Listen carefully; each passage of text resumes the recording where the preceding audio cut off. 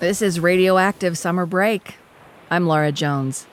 Thanks for joining me this evening. Coming up, Utah Foster Care CEO Mike Hamblin, who will share the mission and needs of the nationally recognized nonprofit, which finds, trains, and supports Utah families who are willing and able to provide nurturing homes for kids in foster care. He's also got a pick for our Songs of Summer playlist, which is growing by the day thanks to all of you. You can check it out online at krcl.org, but you should also add your pick to our Songs of Summer playlist. Just leave me a voicemail at 385-800-1889 and dedicate a song to someone in your life, a nonprofit or cause you support, or just shout out some musical inspiration to the community.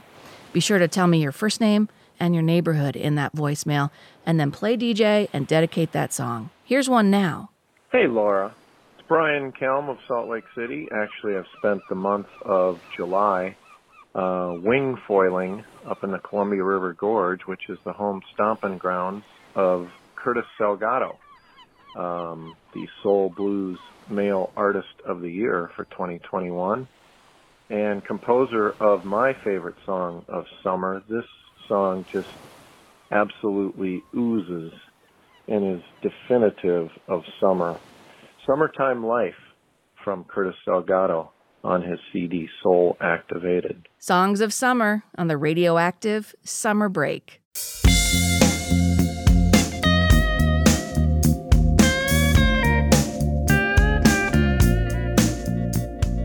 This is the Radioactive Summer Break. More music discovery and still community amplified weeknights at 6 here on KRCL. I'm your host, Laura Jones. Fostering Hope, a benefit for the good works of Utah Foster Care, is coming up Friday night, 4 to 7 at Mountain West Cider in Salt Lake City. Should you attend, your donation will help support the nonprofit's special programs, including the Wishing Well Fund, the Foster Parent Mentor Program, and new therapeutic support services that you're going to hear about in just a moment. But primarily, your support goes to kids who need our help in our own community. I spoke with Mike Hamblin, CEO of Utah Foster Care, to learn more. I appreciate being here, Laura. Thanks for having me. I'm curious how the pandemic has affected foster care in our community. One assumption might be that nobody's going into foster care as a result, but I'm guessing that would be, happy thinking. Yeah, that's the one thing that maybe has not been impacted by the pandemic. I mean, it's interesting. We could really get into it as far as what all of this looks like. Just for an example, so kids come into foster care when there's been abuse or neglect, and it's deemed to be serious enough that they need to be protected and kept safe while their parents fix whatever those issues are at home for them to be able to return home. So a piece of that reality is when we were in lockdown mode early on in the pandemic, then kids were seen a lot less, right? They weren't going to school. They weren't going out to friends' houses. So when kids are seen less, then there's not somebody seeing the abuse or neglect that can report it. So there may have been a short time period where that was a little bit less, but the reality is that now we've got, kids are coming into foster care essentially as they always have. And there's continues to be an ongoing need for families to care for those children. Give me the lay of the land in terms of how many kids are in foster care on any given day versus how many parents are available to take them in. That's a great question. So we have around, just depending on the day, as you say, we have around 2,300 children that are in foster care in the state of Utah. And there's probably close to 4,500 that pass through the foster care system each year. And as I mentioned before, the goal is to try and help parents resolve those issues and get them back home. So it's kind of a rotating door of kids coming and going. And at the same time, we tend to sit right around 1,150 to 1,200 foster families. And so obviously those numbers don't match up completely. At the same time, there are some children that come in sibling groups, and we try to keep siblings together. So it's not necessarily a one-to-one match. The other thing that can be challenging sometimes is for kids, coming into foster care is a traumatic experience, right? They've already experienced the trauma of whatever abuse or neglect it was that got them into foster care in the first place. And now we have the added trauma of, even though it may have been an abusive or neglectful setting, we're taking them away from something that they're familiar with and putting them somewhere completely new and foreign to them. And if that completely new and foreign situation includes a home that is outside of their neighborhood or a home that's too far from the school they've been attending for them to continue attending that school, all of those things potentially contribute to that traumatic experience that kids have. As a caseworker more than 20 years ago, I remember having a child that was originally from Tooele and ended up having to be placed in the Salt Lake Valley. And most of the visits with his parents, most of the things that were going on with him happened in Salt Lake. And so there was a court hearing one day that I drove him back to Tooele for. And as we drove into town, his little nose was pegged to the window. And as we passed every block going down Main Street, he pointed out different buildings and said, look, they've got a new roof, they've planted a tree, something's been painted. He was noticing all of these things that had changed as part of his community that he had been taken away of. And I think that's when I had that first aha moment of, when kids are removed from their parents, it's not just their parents who they're removed from. They are removed from everything they're familiar with, from friends, from school teachers, from all of the support systems that they may have had that were supporting them through that traumatic experience of abuse or neglect. So, getting back to that question of how many families are there and how many children are there, one of the pieces of that equation is we need to make sure we've got sufficient families within every neighborhood, within every community. So as children come into foster care, hopefully they can stay within their same community where they recognize, the stores when they go grocery shopping. They can go to the same school. They can maintain their teachers and some of those friendships that they have to reduce the trauma they experience from this whole foster care experience in their lives. Talking with Mike Hamblin, CEO of Utah Foster Care, which came into being years ago. Give us a bit of the origin story on the mission for Utah Foster Care, would you, Mike? Sure. So years ago, back in the 90s, Utah was struggling with their foster care system and was actually sued by the National Center for Youth Law based on some struggles with the foster care system. And it was about the same time that Mike Leavitt became governor that the lawsuit was happening. And as time went by, they really struggled with trying to improve the system. And one of the thoughts that Mike Leavitt had was that in order for the system to improve, there needed to be kind of a continual inflow of quality, well-trained foster families to care for the children that were in foster care. And at the time, I was actually working as a caseworker for the Division of Child and Family Services and saw what he was talking about firsthand. It was interesting. We had one person in our office that was responsible to recruit and train foster families. And if caseloads went up, if additional children came into foster care that we didn't necessarily have enough caseworkers for, then that person responsible for training and recruiting was given caseloads. And right in the moment that we needed more families, we had fewer families coming in and fewer families being trained.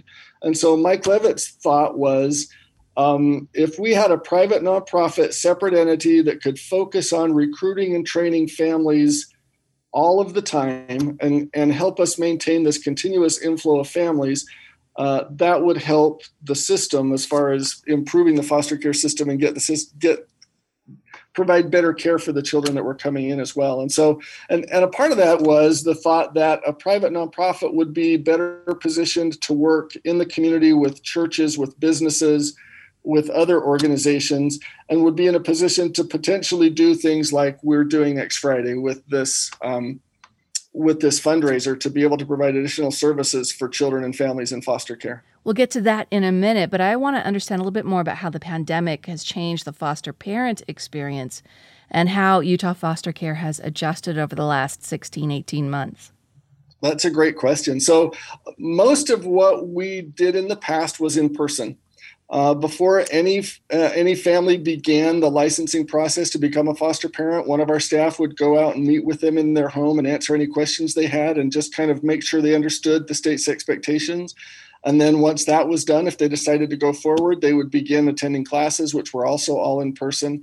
And all of that changed overnight. We went from all of these in-person meetings and in-person classes to suddenly all of the meetings were via Zoom, and all of the classes were also held virtually online, so that families could continue to attend the classes and be trained, but without having that in-person contact.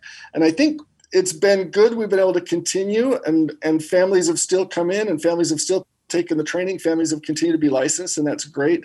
I think it's been a challenge for many families that there's been a lack of contact.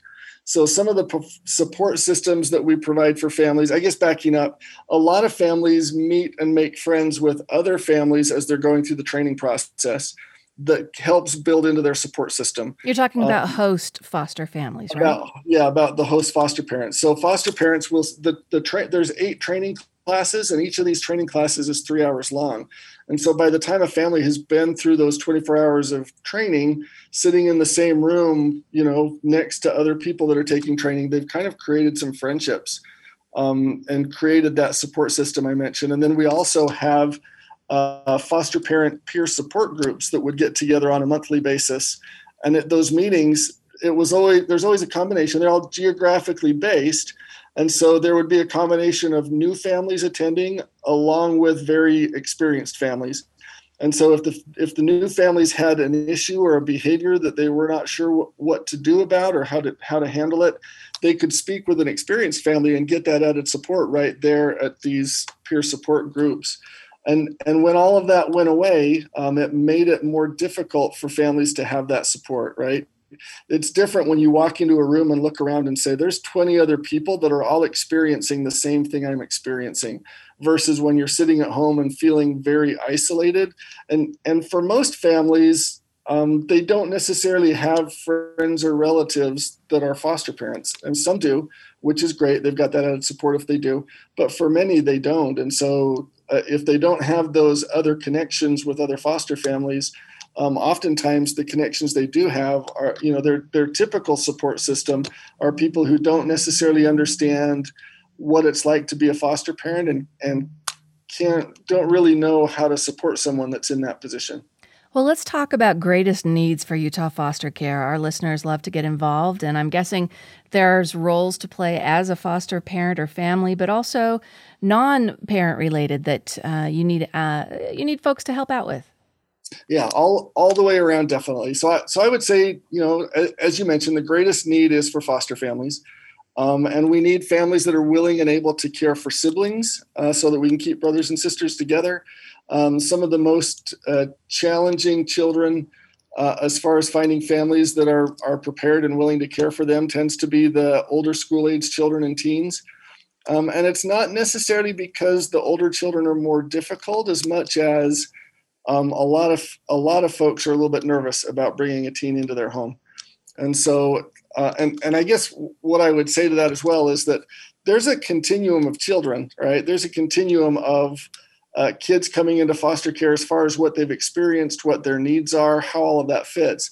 And there may be some children, there are children of all ages from birth up to 18 who are just typical children that have experienced some trauma.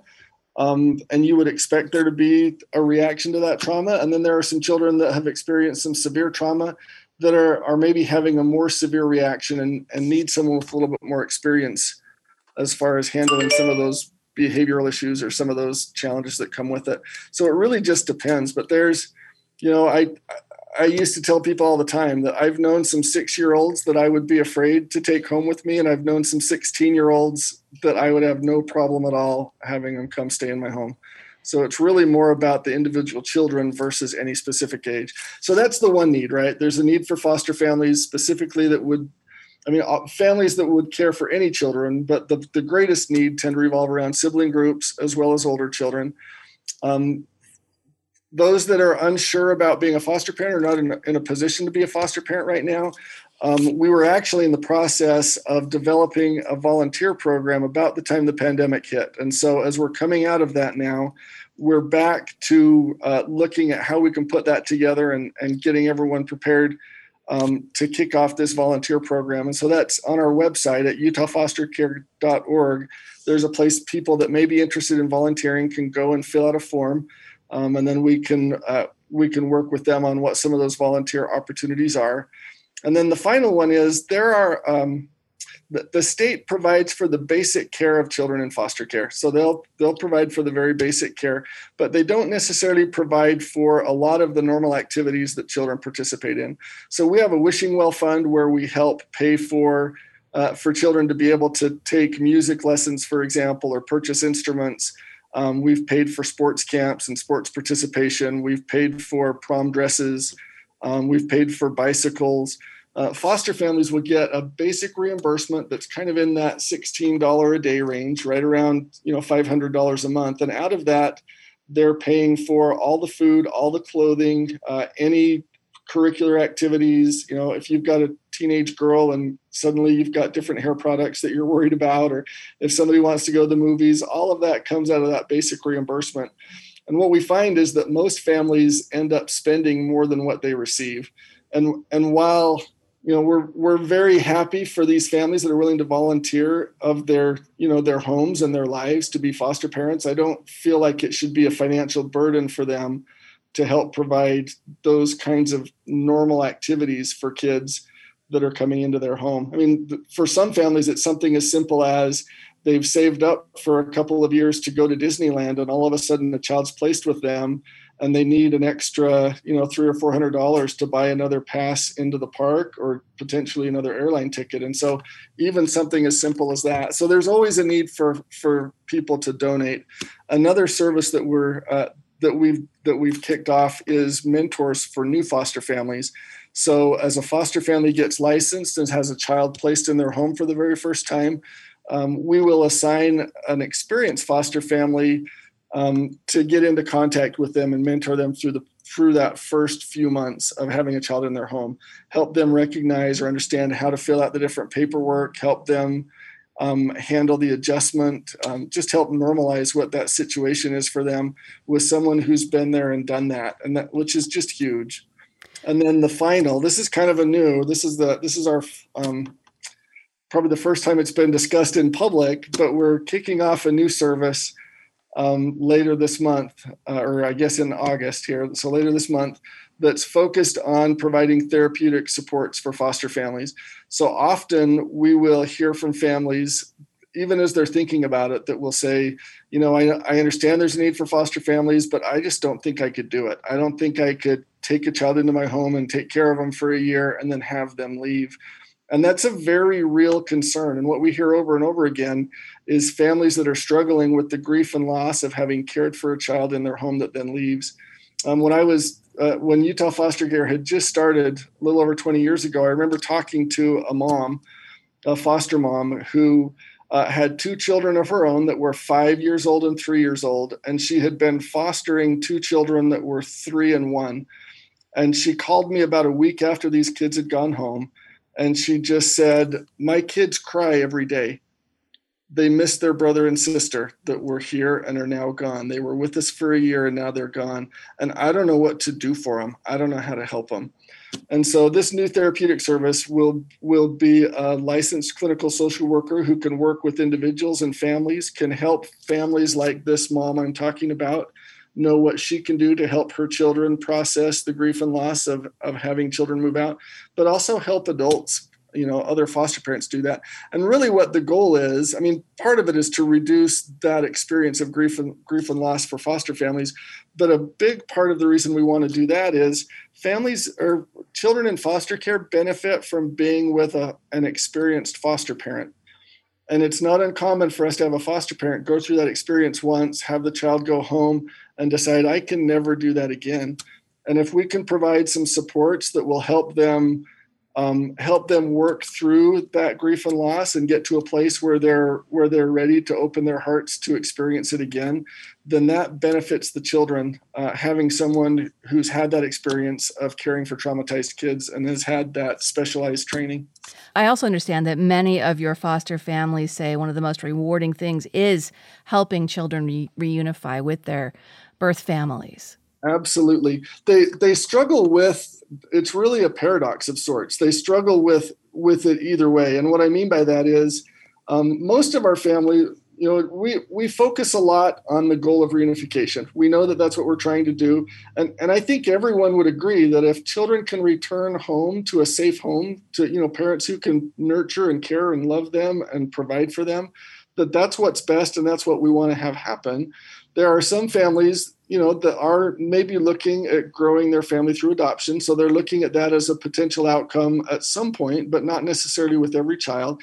But what we run into is, for a lot of families, whether the children go home or the children go on to be adopted, it ends up to be a bittersweet moment, right? If the children go home, then there's that bittersweet element of, that they're gone. There's the success of knowing that you accomplished that goal of helping children return home, but there's the loss of the children leaving. And then if the children are unable to go home, then there's that loss of, in some ways we were unsuccessful in getting the child home, but and maybe not even that, as much as just the knowledge that this is a child who has lost that permanent connection to their family of origin. But this also comes with the happiness of knowing that the child will be a permanent part of their life. You don't have to go into being a foster parent knowing everything. In fact, you've got training classes and a new session coming up in particular for Latino foster parents, I understand. Yeah, we'll have a Spanish language class that will start this fall. Where can people get more details about that, as well as Fostering Hope, the benefit that's happening Friday, August 6th, 4 to 7 at Mountain West Cider? Just our website, utahfostercare.org. We do have a Spanish mirror to that site where the Spanish language folks can go on to get more information about the Spanish classes and about being a foster parent. There's also information about our event on the 6th. We'd love to have people come and join us and hear a little bit more about the work that foster families do and how they can support that work, even if they can't be foster families themselves. Mike Hamblin of Utah Foster Care.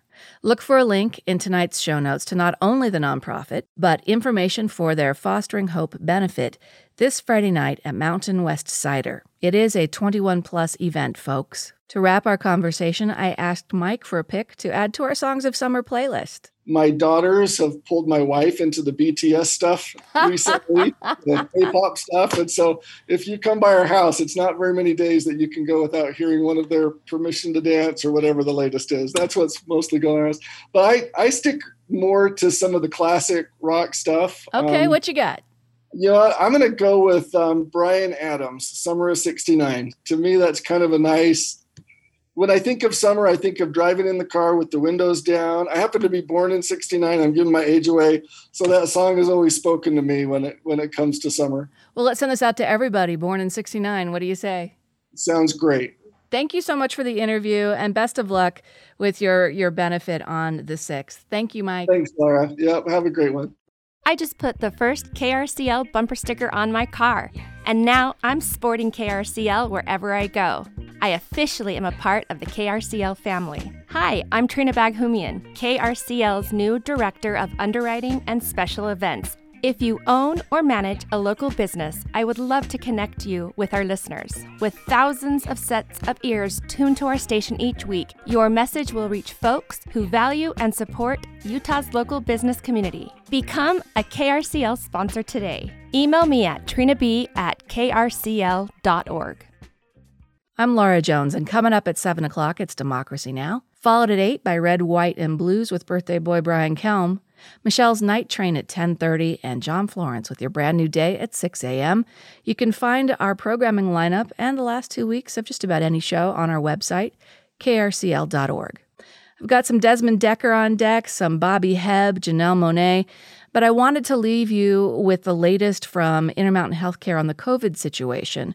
Here's Dr. Eddie Stenyam. When you look back the past month and a half, you're just seeing this linear line going up with more and more cases. Then you offset that by a couple of weeks, and that same line has occurred in terms of hospitalizations. And now, we're at a point where our hospitals are again full. We're over that 85% capacity benchmark that we've set.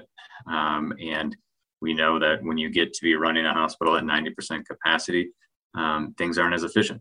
You don't have ICU rooms readily available for those trauma patients or whatever it might be. And so, if we continue on this trend, we're going to be back in that same position where we were in December and January, where we've got a big issue from a capacity standpoint in terms of taking care of our patients, which then leads to downstream impacts of we need more clinicians, we need more nurses, we need all those things to be able to care for those patients, which then trickles down to, what are we not doing for our communities and for our patients? And so it's certainly a disturbing trend of kind of the direction that we're headed. And we hope that we can kind of change course, especially as we're thinking about school going back in session here in the next, I can't believe it, in another month or so. In the same briefing for media, Dr. Stenjum also talked about waning vaccine immunity and the need for a booster shot. And what they've seen is that when you give a third shot, you are increasing those antibody levels very significantly, 5, 10, 15%, or 5 times what they were after the second dose. And so what they're showing is that the vaccine efficacy is waning with time, and that if you give a third dose, you increase antibody levels, which most likely is going to mean that you're going to have increased vaccine efficacy after that third dose.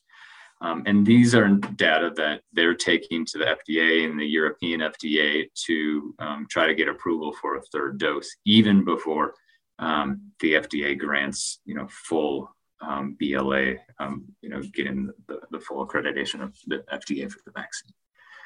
So that's where we're at in terms of, what Pfizer's doing and what they've reported recently in their earnings report. Dr. Eddie Stenjum. For COVID testing and vaccination sites, visit coronavirus.utah.gov. You may also find a link on our website, krcl.org.